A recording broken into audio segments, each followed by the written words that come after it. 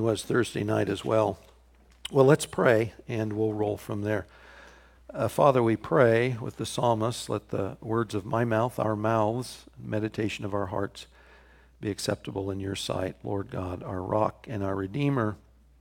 Lord, we do ask through the texts that were in this morning, through the concepts, we observe that we're drawn more fully into our relationship with Christ and the hope we have, as our song mentioned, the hope that is Christ for us. In Jesus' name, amen. We mentioned Christmas Eve in the service. We live in unsettled, really troubling, unique historical times. And what do we do to maintain our emotional stability, sort of equilibrium in our outlook, not only on the present day, but going into the future as well? I did a 6-part series in the summer of 2016, came out of Psalm 11, and the title of that series, which I would recommend to you, especially the second one, called Political Hopes and Biblical Expectations, was titled What the Righteous Do. In Psalm 11, it says the foundations of culture and life have shifted, and when that happens, what can the righteous do? It's sort of a phrase that implies, well, maybe there's hopelessness or despair. And the psalmist is in fact invited to make like a bird and fly away. But his response is something different. And 4 years ago, guys, there was a very contentious presidential election in full swing when we did this series. And also, if you remember 4 years ago, trans everything was the topic and the headlines, and same-sex unions was becoming the norm legally.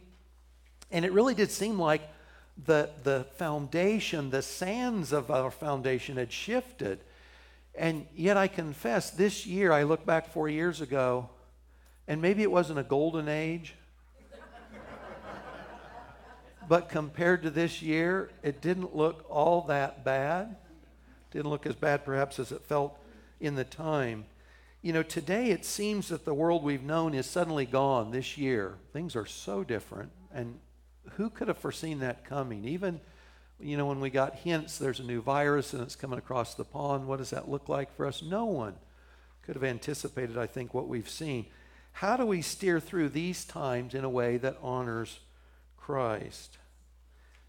How many here went to driver's ed school? Do they still do that? Okay, most. Is it just the old people? How many people? Okay. Well, do they still do that? So when I was in driver's ed, I think this is common. You know, they tell you 10 and 2, your hands on the steering wheel. But one of the other key concepts they said was you have to aim high. So you don't look at immediately the front of your hood in your car right where you're at. You aim high. You aim down the road to where you're going. If you do that, you'll not only see what's way down the road, you'll see everything between that and you. And spiritually, that's certainly what we want to do as well. I think one of the reasons that we will find ourselves displaced emotionally or spiritually in challenging times of any stripe is if we haven't aimed high enough, have our hopes set far enough down the road that those hopes inform us in the current challenges. And I think for many of us, that's been the challenge this year.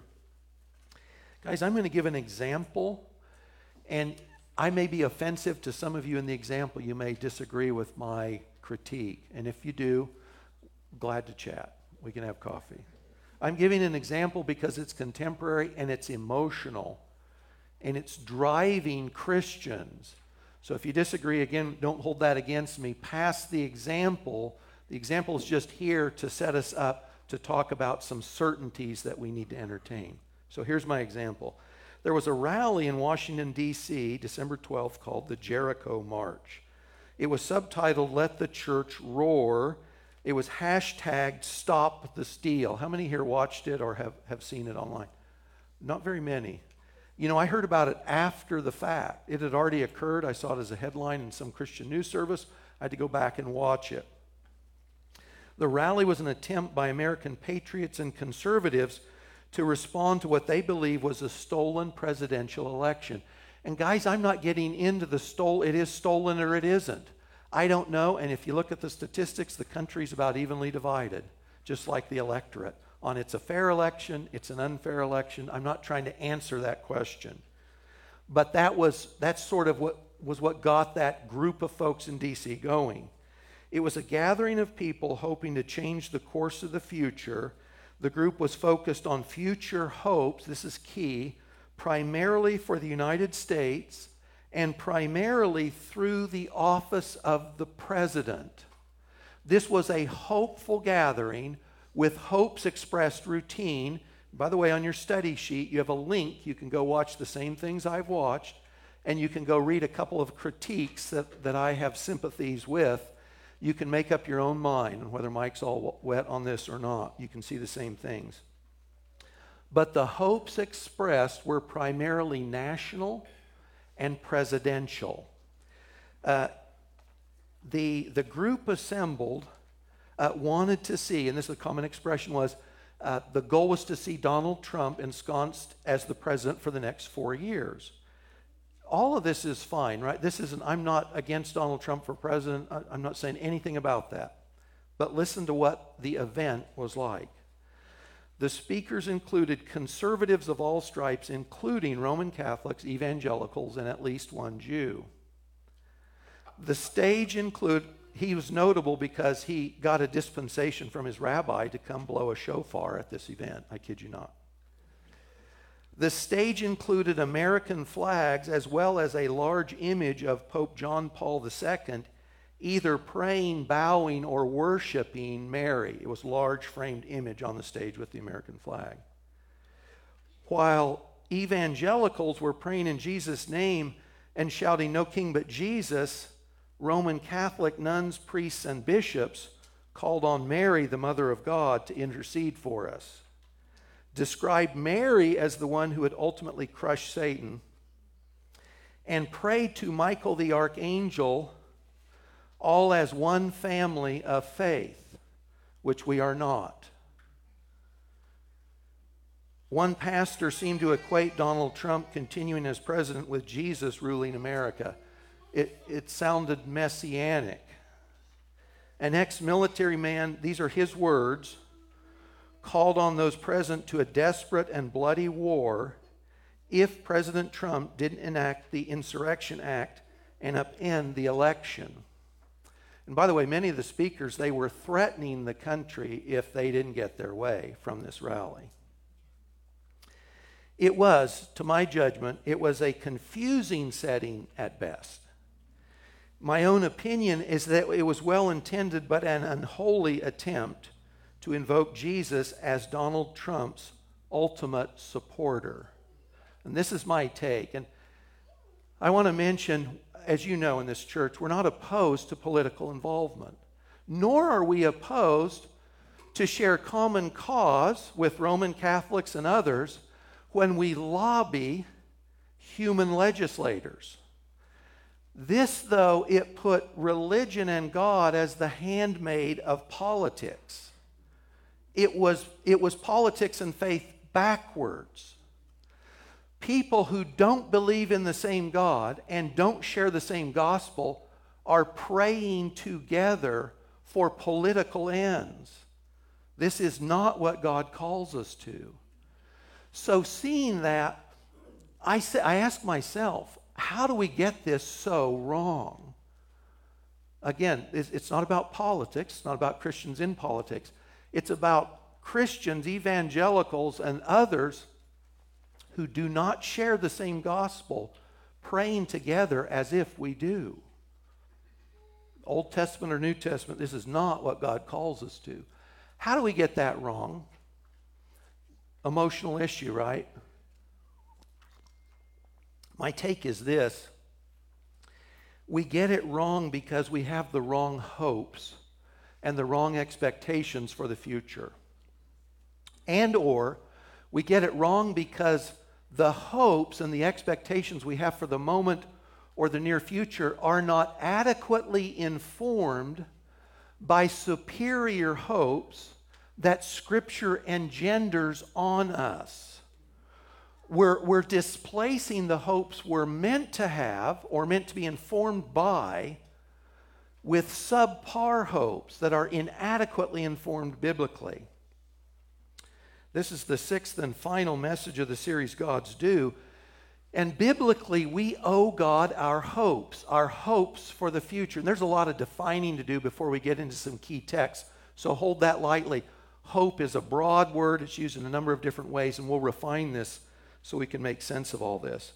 But our hopes for the future in any defining or ultimate sense must be set on nothing and no one other than Jesus Christ and God's sovereign plans to subject all things to Him.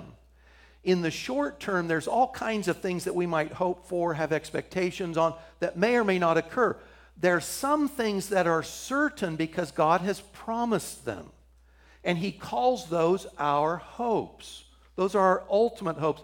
And we want to make sure that any of the short-term goals and expectations and hopes we have on earth in our short time here are informed by those unalterable hopes that are absolutely going to occur.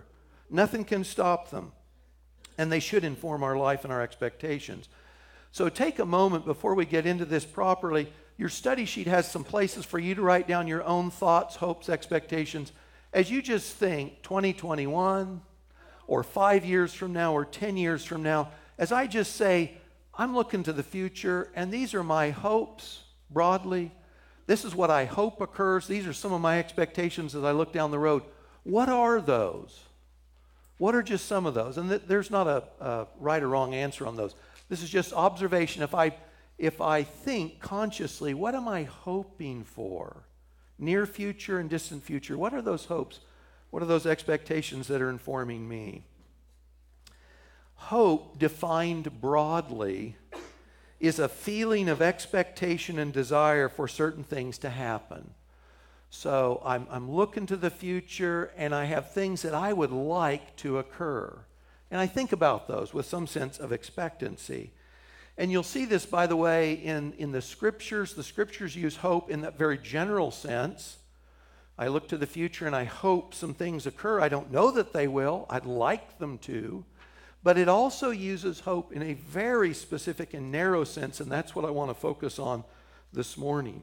For our purposes this morning, hope is a certain expectation of God's plans and promises being fulfilled in the future. So biblically, in this narrow sense, you can't have a hope unless God has made a promise. In this sense, hope is not if, it's when.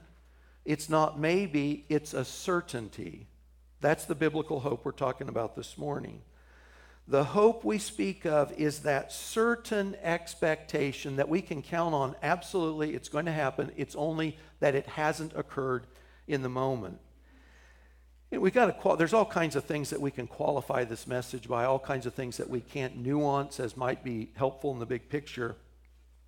I'm not saying that we cannot or should not entertain hope for things we desire to occur in the future. So I might say, I hope to get married, or I hope to stay married, or I hope to have children, or I hope I get a raise, or I hope I get a new job. There's all kinds of things. We live in a real world in which we've got to make plans. We've got to have some kind of expectations. We're not saying we can live without those. What we are saying is those things need to be held lightly enough that our world doesn't upend if they don't occur. And that those hopes are ultimately informed by biblical hopes, by the hopes God means us to have as believers, because He has said certain things are going to happen. You can count on it. And we need to frame our hopes in the short term ultimately by those greater hopes God has spoken of and has in fact promised. We may have hopes for the future that will not occur, such that if we base our life on them, we'll miss the mark. I have a hope, and I really want to make it occur, and I think this was the Jericho March. I really want to make something happen. I really have a strong desire, and I want to make it happen, and therefore I do things where I miss God's will. It's also possible to have personal desires, expectations, hopes for the future that displace the hope God means us to have. Now, guys, in a word, we call that idolatry, because we replace God, God's word, God's will, or Christ with some sub-thing that we want it, and it has effectively displaced Christ, displaced God, displaced God's word from preeminence in my life because I'm focused on something else. That's idolatry. We need to bring a hard-headed, biblically informed thought process to evaluate where we've set our hopes and expectations for the future. Again, we want to ask ourselves, towards what is my life aiming? On whom or on what are my hopes set? Are our hopes for the future God's hopes for us? Are God's hopes for us our hopes, or ours independent of His? Hope is a biblical value. I want to start in the Old Testament. God has always called on us to put our hope and trust in Him. It doesn't matter what time you look at, what covenant you're under, that's always been the case. God has always indicated we owe Him our future hopes. There's some Old Testament references on your study sheet. I was tickled when I realized how often the word hope was used in the Old Testament book of Job. You know, if you think of Job's life and his story, you know, basically he loses about everything a man could lose. And so part of the use, English word hope translates 4 different Hebrew words in that text, but you do have hopes smashed. You do have hopes and expectations for the future that are just wiped out. You remember in the story, in a day, such that Job is just, he's reeling, wondering what has gone on. Maybe the same way we have felt in this last year. But in that, what could have been hopeless outlook for Job, in the midst of that, Job 13:15, though he slay me, I will hope in him. That was Job's ultimate hope. So his desires, the life he'd known, it's upended in a day. All those, his expectations, his hopes, temporally, they're all gone. And he still says, you know what, if God slayed me, he's took my life like he's taken everything else, I would still die saying, I hope in him. My trusts are set on God. Psalm 31:24 says this, be strong and let your heart take courage, all you who hope in Yahweh. Guys, if our hope is in God Himself, we can take strength. We can be encouraged because God is a hope that never disappoints. It's an impossibility. I love Psalm 42 and 43. They repeat the same phrase. Why are you in despair, O my soul? Anybody felt despair in the last year? I'm despaired. I've sort of given up hope. Why are you in despair, O my soul? Why have you become disturbed? Life's not gone the way I thought it would. I don't know what to make of it. Hope in God, for I shall yet praise Him. He says, I don't know what to make of what's going on in the moment, but my hope remains in God. I'm going to praise Him for what He does. Psalm 71 verse 5 says this, it's you, Adonai, are my hope. Yahweh, you are my confidence from my youth. God Himself is my ultimate hope. So guys, which of us hasn't had something occur in our life where we're like, Lord, we don't know what's going on. We don't know what to think. We don't know how to feel. But the psalmist says, my hope still is in God Himself. If I can make sense of the moment or not. Or with Job, if I can figure it all out in the moment or not, God remains my hope. And the last example here, all of these, by the way, right, you could apply to the challenges we've faced in the last year, right? Or we could say in the last 5 years or whatever, since the cultural, at least, foundations have shifted. Listen to this from Lamentations 3. Lamentations 3 is a famous passage because of its hopeful expression. But you got to remember, you got to read the whole thing. You got to remember what the setting is. So we assume that Lamentations was authored by Jeremiah. And what does Jeremiah live through? And what is Lamentations? What's the lens through which we're meant to see it? Judah has been destroyed. Jerusalem has been destroyed. And Jeremiah, as it were, is sitting in the rubble heap that was the Temple Mount. And all the Jewish hopes, expectancies for blessing in the land, they're all gone. And almost all the Jews are now in Babylon, in captivity. But what does he say? He says, remember my affliction and my wanderings, the wormwood and the gall. Remember the bitterness. Remember all the disappointments. He says, my soul continually remembers it and is bowed down within me. I am burdened. I am weighed down with all the loss, all my hopes dashed. I feel it. I taste it. I don't know what to do with it. Verse 21. He says, but this I call to mind, and therefore I have hope. What gives Jeremiah in the rubble heap of Jerusalem hope? The steadfast love of Yahweh never ceases. His mercies never come to an end. They're new every morning. Amen. Kathy's clapping is my amen corner, just FYI. We talked about this the other day. I told my brother Rick we were missing him. The amens weren't as frequent as they normally were.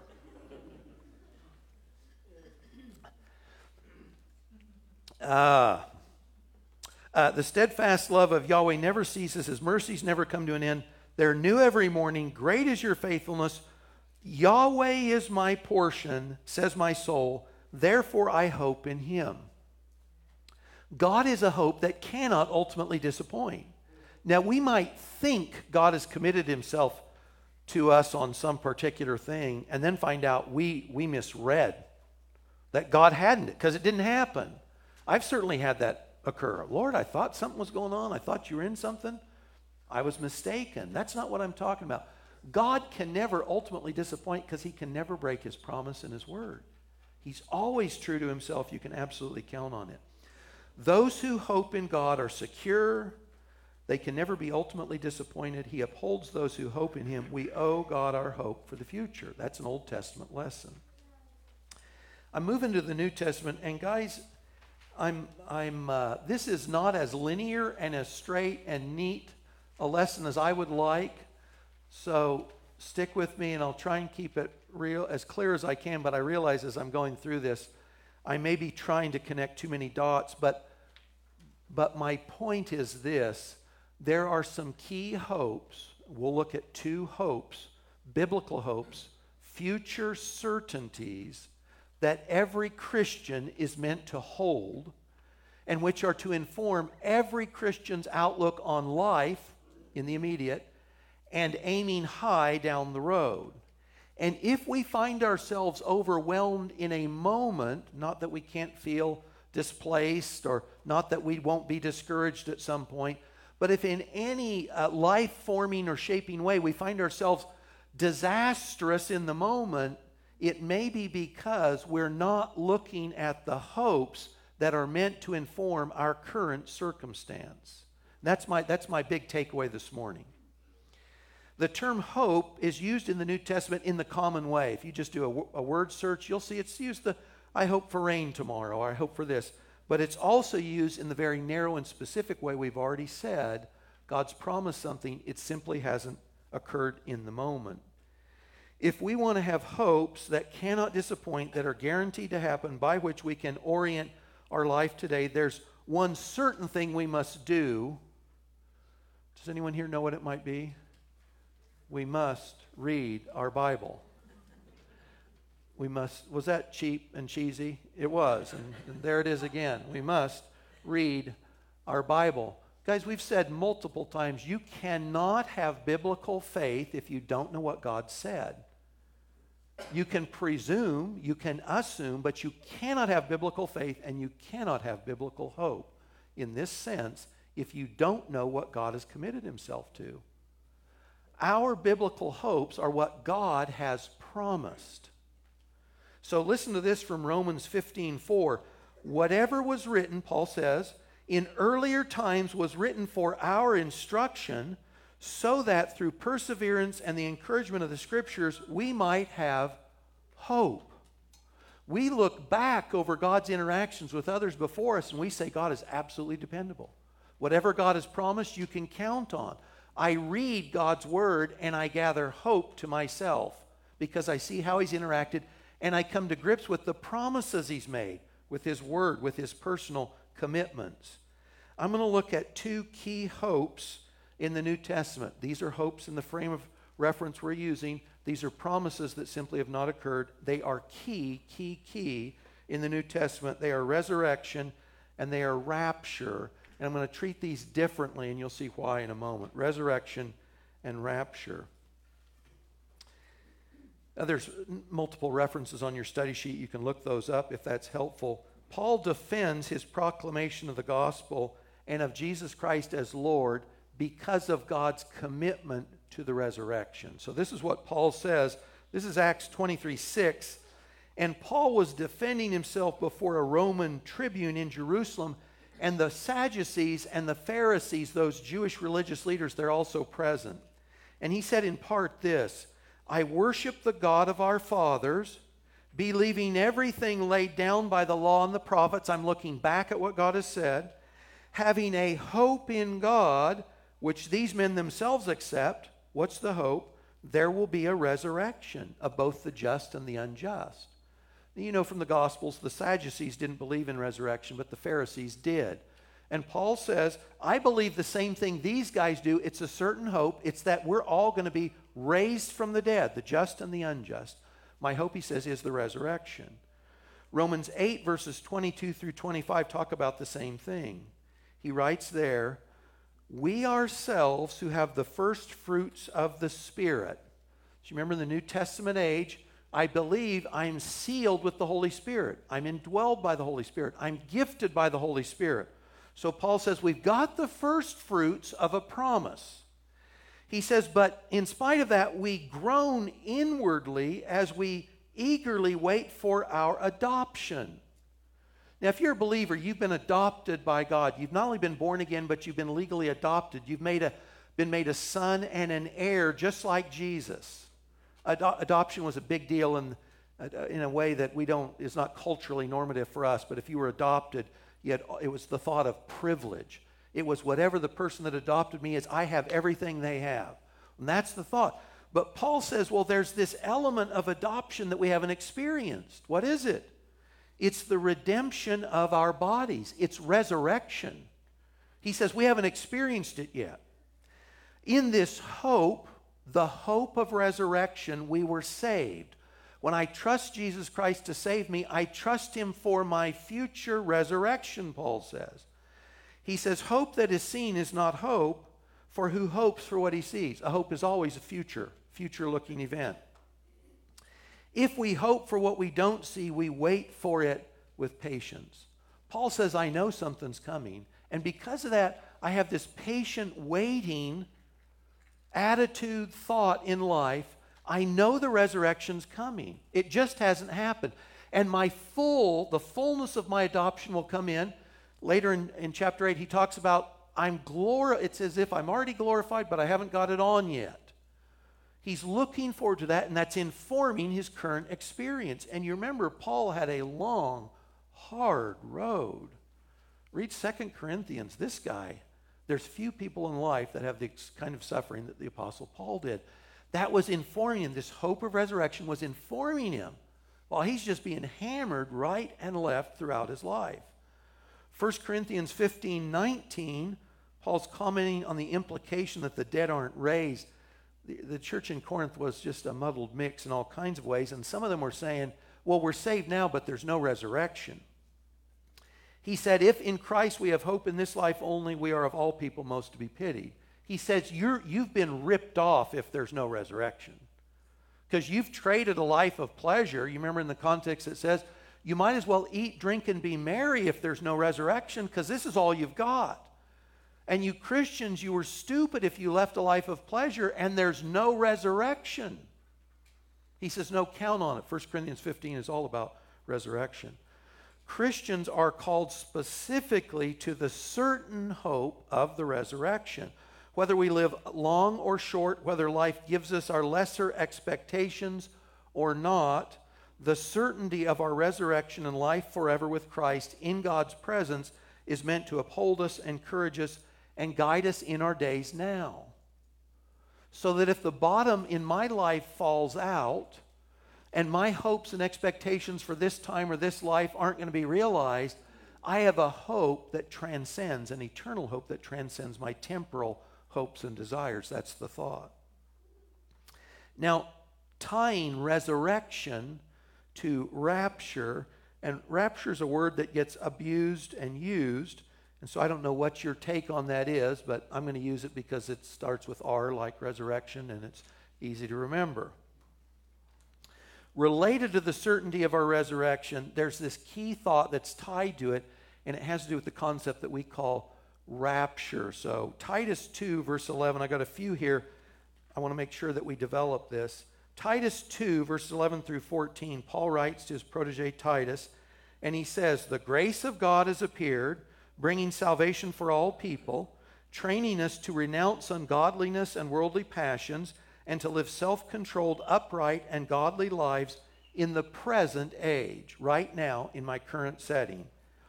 While, verse 13, while we're waiting for our blessed hope, our happy expectation for the future, which is, now he doesn't say resurrection here.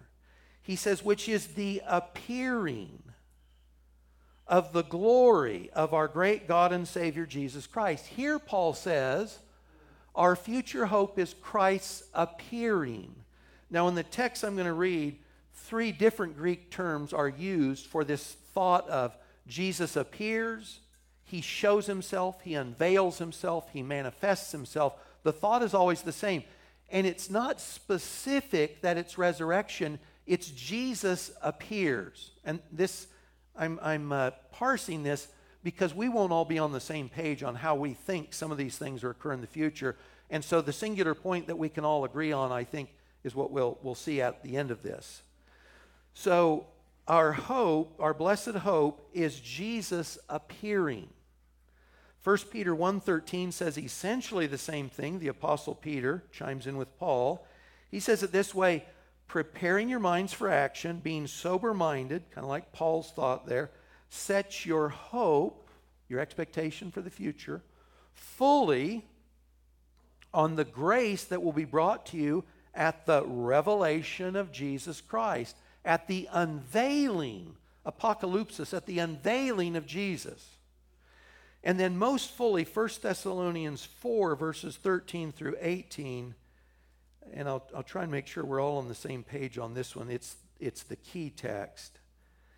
Paul's writing to a church which he had presented the gospel to, they believed, and the church was formed. And he hasn't been gone very long, but some of their number had died. And Paul had talked to them about the hope of the resurrection. And these guys are getting back to Paul, and they say, man, we feel lousy for Aunt Frida or Uncle Sam, or our brother or sister in the faith, relative or friend, because they died. They're going to miss out on the resurrection. And so Paul says, well, no, actually they won't. And that's what he's describing here. But you'll see that resurrection is tied to Jesus appearing. And that's what I want to get at. He says, we do not want you to be uninformed, brothers, about those who are asleep. And this is the term Paul uses for death for Christians in 1 and 2 Thessalonians. Those who are asleep, that you may not grieve as others who have no hope. Others who, unlike you, don't have a Savior and don't have a certainty knowing they're going to be raised to glory with Christ. They don't have it. And so they grieve when their loved one dies. And guys, this is the text I almost always use when we commit the body of a believer to the ground. It's 1 Thessalonians 4. Because a Christian dies in hope, certain hope of the resurrection. Verse 14, he says, since we believe that Jesus died and rose again, even so, through Jesus, God will bring with Jesus those who have fallen asleep. This is the image, and we'll read through the text. Jesus is in heaven at the right hand of the Father. My Christian friend, brother, sister in the faith, they died. Their soul went to heaven. They're with Jesus. Well, there's going to come a future time when Jesus leaves heaven, but he doesn't leave alone. He brings the souls of the faithful departed with him from heaven. That's the appearance here. This we declare to you by a word from the Lord. This is God's word, not my happy construct, Paul says. We who are alive and who are left until the coming, the parousia, another Greek term, the presence of the Lord, will not precede those who have fallen asleep, those who have died. The Lord himself will descend from heaven with a cry of command, with the voice of the archangel, the sound of the trumpet of God. The dead in Christ will rise first. So Jesus has left heaven. He's brought the souls of the faithful with him. When they get a resurrection body, and I have no idea what this looks like, guys, their resurrection body somehow joins to them with Christ in the air before the living are caught up with Jesus, which happens just in a moment. I think all of this will be so quick in time sequence, it'll, I think, appear simultaneous. He says, so the dead in Christ rise first, then we who are alive, who are left on the earth, we will be caught up. In the English we say caught up. In the Latin they said raptured. That's where we get the term raptured from, the Latin, not the Greek.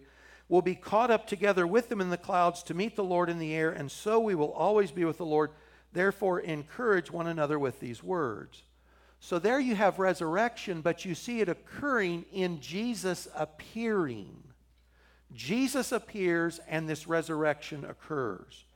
The hope Christians are meant to entertain, are meant to wait for, the hope that's meant to uphold us in our days of trials, is that we will see Jesus face to face, will be with him forever, wherever and whenever he appears in the air for us. He appears, we see him, we're with him from that point forward forever. That's our resurrection.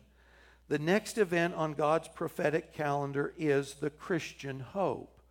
It's Jesus appearing and our being called to be with him forever. And guys, I believe, and by the way, my message, especially this morning, none of the elders knew what I was saying. They may say Mike's all wet on some of this.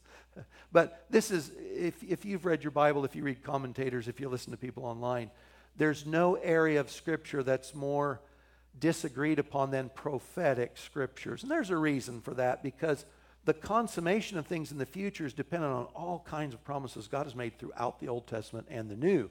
So if you're going to disagree on something, it's probably going to be prophecy. So the rapture, there was nothing ever written in the New Testament that said some particular key events have to happen before Jesus calls the saints to himself when he appears and calls us to himself. I'm 64. I've been a Christian for 44 years. I've held for 44 years that Jesus could call us in the rapture at any moment, at any day. I still believe it. Hadn't happened yet, but that's my belief. It's called imminence, that Jesus could come in his appearing at any time.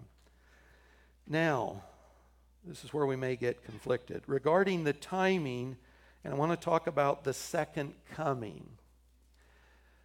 And I'm going to talk about two different, diverse views, expectations of what's called the second coming. So we've got the rapture. Jesus comes in the air, and those alive on the earth, they're caught up to meet him in the air. That much we've got. Now there's two primary schools of thought on what the relationship of the rapture is to something else called the second coming. So they're not the same thing. They're not identical, though they are related, and that's what I want to talk about. And the reason I want to cover this base is because I want to show that whether you're a pre-tribulationist, it doesn't matter if you know what these terms mean or not, or a classic premillennialist, your hope is meant to be the same thing. It doesn't matter. It doesn't matter. If you're wrong and I'm right, or vice versa, the hope is the same thing. That's why I'm bringing this up with the second coming. I'm distinguishing what's commonly called the rapture from what's commonly called the second coming of Jesus. We've talked about the rapture, Jesus appearing. Those are the texts we just looked at. If you want to look at texts that speak to directly the second coming of Jesus, you need to look at Zechariah 14, Luke 21. These are on your study sheet. Matthew 24, 2 Thessalonians 1, and Revelation 19. They all deal specifically with the second coming. And in the rapture, we're talking about meeting Christ in the air. That's clear. In the second coming, it's clear that Jesus comes physically back to the earth, back to the Mount of Olives. That's Acts 1. So, what's the relationship of Jesus coming to the air with Jesus coming back to the earth to the Mount of Olives? There's two primary ways to look at this. Some Christians believe that the hope, the rapture, and our joining Jesus in the air to be with him forever will occur before the Great Tribulation, before a 7-year period on earth, basically in which the guy named Antichrist is ruling and reigning, and it's a very difficult time to be on the earth. In this understanding, in this pre-tribulation understanding of Jesus appearing, Jesus brings the saints from heaven with him in the air. They get a resurrection body. The living on earth join him. And like a bride with a bridegroom, we go back to his Father's house in heaven. And we're with him there for 7 years. And at the end of those 7 years on earth, Jesus and his bride and the hosts of heaven, they come together and they descend through the air to the Mount of Olives in the second coming. And the second coming is Jesus defeating the armies of the earth. Antichrist and the false prophet are thrown alive into the lake of fire. And Jesus establishes his 1,000-year reign on the earth at the second coming. So that's what some believers think, that there's a 7-year delay between the rapture and the second coming. Okay, that's one view. Other Christians believe that the hope of being united with Christ as he comes in the air is part of the second coming. Now in this, the rapture and the second coming are simultaneous. In this view, those Jesus in heaven and the faithful saints with him, they come from heaven, they're coming down to earth. As they're still in the air, the rapture occurs. So the folks from heaven, they get their body. The folks alive on earth, they join Jesus in the air. And then they immediately, so they go up, and then they immediately come right back down with Jesus in the second coming to the Mount of Olives. It's simultaneously, it's one event with two different phases, if you could even say it that way. So that's another way. And by the way, I do not agree with this version, but there's a lovely view or version of that when Jesus comes in on Palm Sunday. This is the only reason I really like this view, because I think it's beautifully illustrated in Palm Sunday.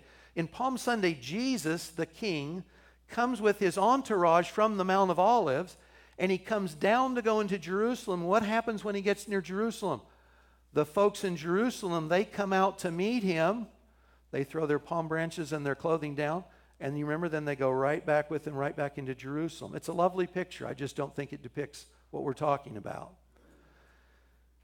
In either of these scenarios, the hope engendered in the text we looked at isn't specifically Jesus' second coming, though we want that for him. That's his glory. It's our joining him. The Christian hope is to be with Christ. That's the Christian hope. This hope of hearing Jesus, seeing Jesus, being joined with him forever is meant to be the ultimate hope that informs every lesser hope. And that doesn't matter if we're with Jesus in heaven for 7 years, or if we're with Jesus on the Mount of Olives, we're with Jesus. The thought is, it's like the bride and the bridegroom. We just want to get married. We just want to live our lives together. That's the same thought. That's the kind of expectation we're talking about. And let me ask you this, just pause again for a second. When I think of my future, when I think of the future, so next week, next year, whatever, does Christ's appearing and my joining with Christ forever, is that in there anywhere? Because it's a challenge. It's a challenge. And especially if we have a really comfortable life here, generally everyone suffers. But if life here is pretty good and I'm pretty comfortable, guys, it's easy to forget that we're meant to live with a hope greater than my current experience or greater than my lifetime. Is the Christian hope, is the happy, blessed hope, is that anywhere in our expectations for the future? Does it inform any of the way I'm living life today? Or is it just gone? I'm just looking at what's right in front of me. There is no blessed hope. I think for many of us, and I think in fairness, in part, we've been waiting almost 2 millennia for this, right? And so most of us are used to, just like generations before, we live life, we do our best. If I live long, hopefully it'll be a good, successful life, and I'll die, and I'll go to be with Jesus, and time I don't know when, there's going to be a resurrection, there's going to be a rapture, but I really don't hang my hat on that. Because so many generations have come and gone, and the rapture hasn't occurred, and the second coming hasn't occurred. And so I get myself sort of in a mindset where I'm trying to be faithful in the moment. Faithful in the moment is great, but we don't want to be faithful in the moment forgetting the hope that's meant to inform each and every moment. The church has been called to wait for Jesus for about 2,000 years. If you believe in imminence, you believe Jesus could call us in the air to himself at any moment, that there's nothing that has to occur. But if we're talking about the second coming, and again, this is why I bring this up, if you're talking about the second coming, there are big pieces of a puzzle that have to be in place for the second coming to occur. They have to be in place. It's a given in all the scriptures. Israel has to be in the land of promise for the second coming to occur. Guys, it doesn't matter if you read Old, New Testament, Gospels, epistles, the Jewish nation is in the land of promise at the second coming, without argument. Now think of this, and we forget this. Guys, for about 1900 years, there was no Jewish nation. Didn't exist. Jerusalem's destroyed in 70 AD. There's a revolt called the Bar Kokhba revolt in 135 AD. It was illegal for Jews to be in the vicinity of Jerusalem. It's renamed. The Romans rebuilt it. There was no Jewish nation. May 14th, 1948, there's a Jewish nation. Guys, it didn't exist before. There had to be a Jewish nation for the second coming because Jesus comes to the Mount of Olives. Armies of the world are surrounding Jerusalem. He talks about Sabbath flights and moms and children don't go back into the city. It's all Jewish. It's all Israel. Had to happen. Couldn't have happened before 48. There was no Jewish nation. They weren't there. They were there in some, but not as a nation. The last great kingdom mentioned in the Old Testament prophetic scriptures before Jesus' kingdom is established is the Roman Empire. This is going back a long way, isn't it? Daniel is the key Old Testament text on a timetable for anything in the future. And if you read Daniel 9, and I'm sorry, I won't go into this. Can you tell I'm interested in this stuff? I've read this for decades. I've read a lot of stuff. But Daniel was given a timetable from the angel by divine inspiration. And the last kingdom on earth was the Roman Empire. And Daniel is quite clear that the last kingdom on earth would be demolished by the stone that would come from heaven, cut without human hands. It would land on that kingdom and it would demolish it as it set up its own kingdom. Now, we don't have a Roman Empire today, but we do have what's called the EU, the European Empire. That's only 27 years old, and it is essentially, geographically, it's the old Roman Empire. And last, Scripture foretells, this is Daniel, this is Revelation, this is 2 Thessalonians, this is Matthew 24. Scripture says that in the end times, there's going to be a man who rules the world. And Daniel calls him a little horn, boasting great things. And 2 Thessalonians 2 calls him the man of sin or the man of lawlessness. 1 John calls him the Antichrist.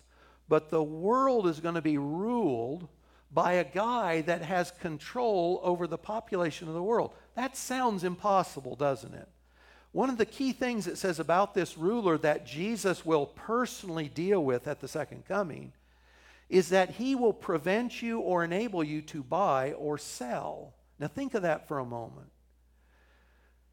In what economy, in what venue could one person control your ability to buy and sell? And think of the setting we're in now.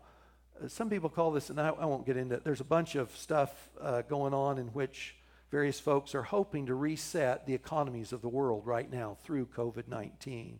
This isn't make-believe. You can listen to the people saying these at the Davos conference this year, February of this year. So there are some people that definitely want to see this as an opportune time. They want to reset the economies of the world. And guys, the economies of the world, they're tied together in ways they've never been before. Have you seen what a nightmare it's been for the UK to try and get out of the EU? They've been working on this for years. They just struck a deal.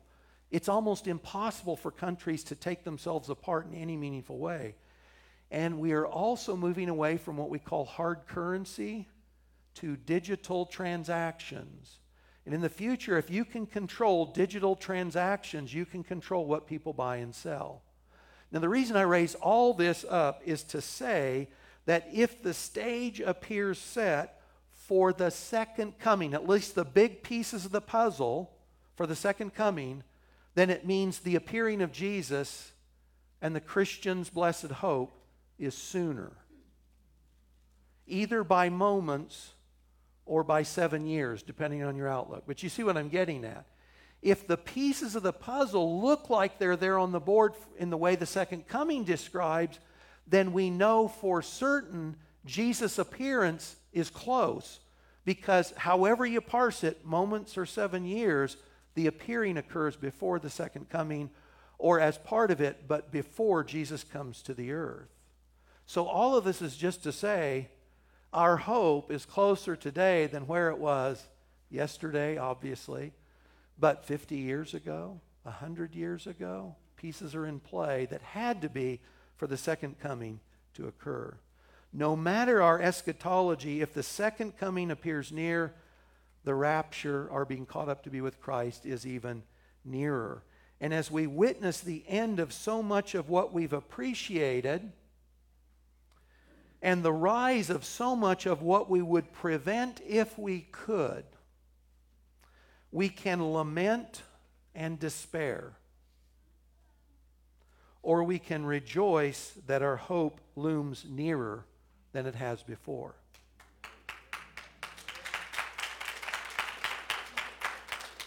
Amen.